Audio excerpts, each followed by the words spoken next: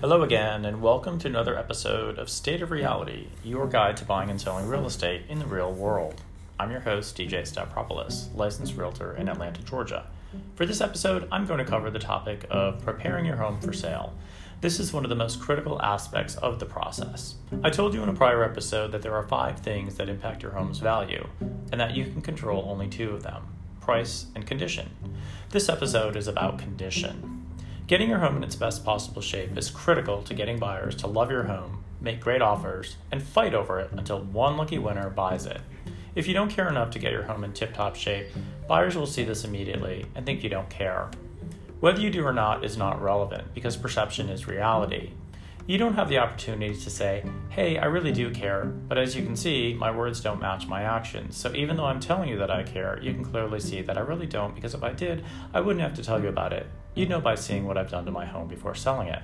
This is not a conversation you get to have with every potential buyer of your home. They look at your house and in a fraction of a second make a snap judgment about the home and how you've maintained it. And that impacts your ability to sell, whether you're willing to recognize and admit it or not. Buyers are judging your home and they're judging you, so let's help them perceive you and your home correctly. The more things they have to worry about when buying the home, the more likely they are to choose a comparable home with fewer things to have to fix after closing. Or better yet, nothing at all. They call this turnkey or ready to go in the real estate world. So take the time up front to prepare your home so that it's as appealing as possible by having no little projects to sell with it. In a perfect world, which is the one we all want to live in, a home should not come with its own honey-do list. How do you prepare your home? There are 3 basic steps I'll cover here. 1. Physical repairs. 2. Cosmetic touch-ups. And 3. Staging. Listen on for details on each of these 3 topics.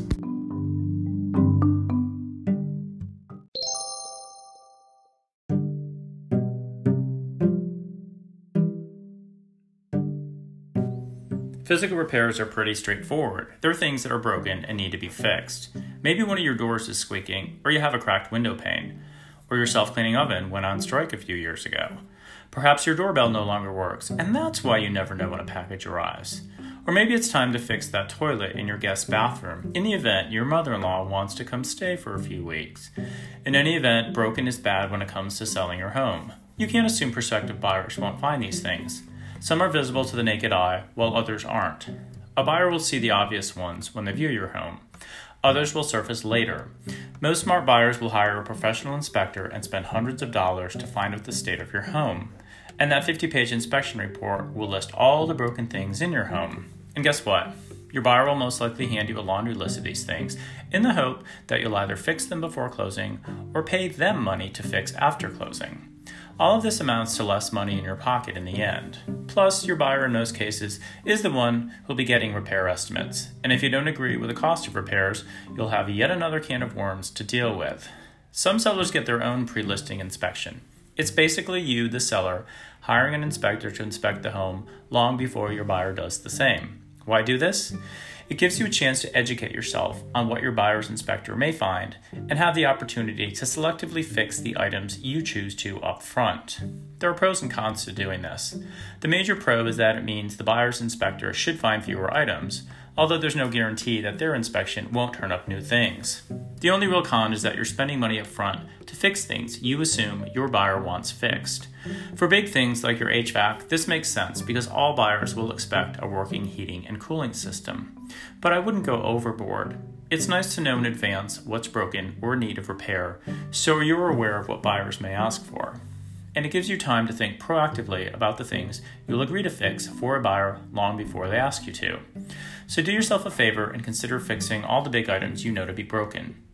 Even though you'll be paying for this up front, it'll go a long way to making the selling process run smoothly by avoiding the headache of addressing these items during due diligence, which can easily derail your sale if you and your buyer can't successfully negotiate these items.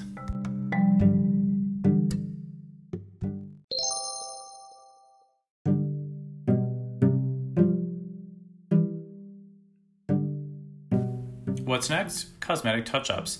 These are things that are technically not broken but could use some attention. It can be small surface stuff or major projects. Examples? Your dog has shaken rain off his coat so many times that your mudroom walls look like a piece of abstract art. Give them a fresh coat of paint. Your master shower grout has yellowed and stained to the point that you vowed to never again buy a home with white tile grout. Totally disgusting, and if you can't stand to look at it, imagine a buyer's reaction. Finally, perhaps the hollies planted outside your home 15 years ago have finally reached their mature height of 50 feet, and you need to trim them for the first time. Good luck with that.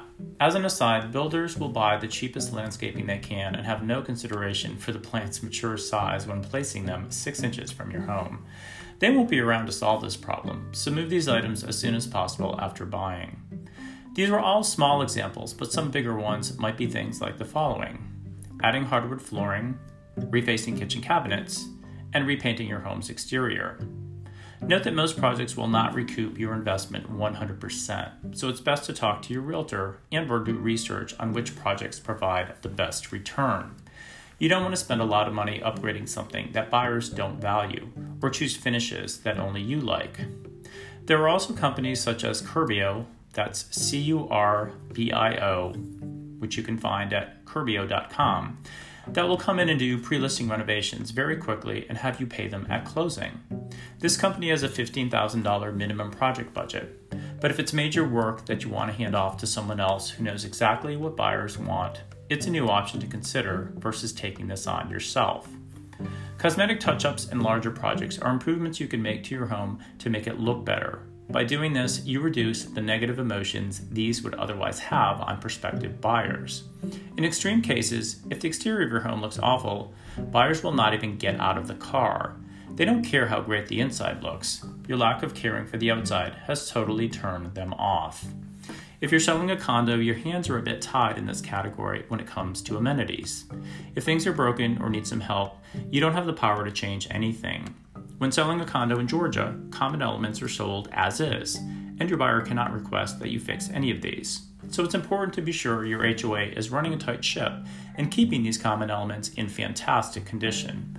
Otherwise, your condo sale may go south if buyers find similar condos with amenities that are in much better shape. If your gym, pool, or party room is filthy or falling apart, that could potentially turn buyers off.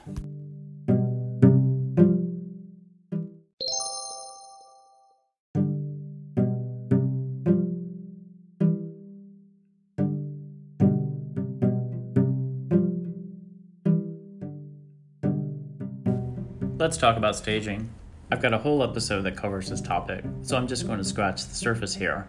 Most people mistakenly believe staging costs thousands of dollars and requires hiring a professional to come in, move all of your stuff out, and load your home with their furniture and furnishings. Not true. Here's what staging really means. Staging is furnishing your home in a way that appeals to the widest set of buyers and highlights your home's unique features. And it comes in 3 flavors. 1, do nothing, your home is fine. 2, mix some new items into your home and remove some of what's already there. And 3, empty your home completely and start from scratch. This one's the most likely if you've already moved out and is also the most expensive of the 3. I never recommend a home sit empty when selling because an empty house feels lifeless, as if someone just died. You want your home to be full of life, and buyers will sense that when they walk in the door. Furniture also helps people understand how spaces can be used, what fits, and the flow of the room, as well as its feng shui. So to sum up, listen to my episode on staging for more details. But for now, know that this is the last of 3 steps covered here in preparing your home for sale.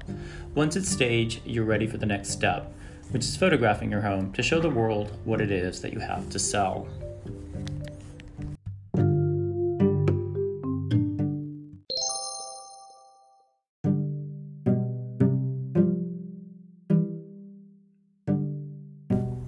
Here's a quick recap of today's topic of preparing your home for sale: fix, touch up, and stage.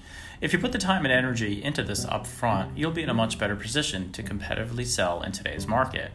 On the other hand, if you ignore this because it's too much work, too expensive, or too time consuming, you may regret it later when the timing of offers and prices offered aren't what you expected, and by then it's too late. So think about this when selling your home. You get only one chance to make a first impression, and you want that to be great. Here in the South, it's like a debutante ball, a young woman's formal entrance into society. She doesn't show up in a dress she slept in after drinking until 4 a.m. with spiderweb mascara smeared all over her face.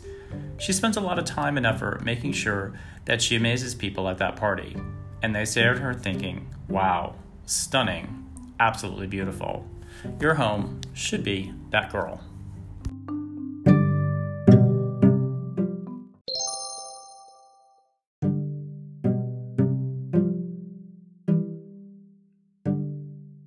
That's all for today. Thanks for listening. Tune in again for another episode of State of Reality, where I shed light on real estate and the reality behind it.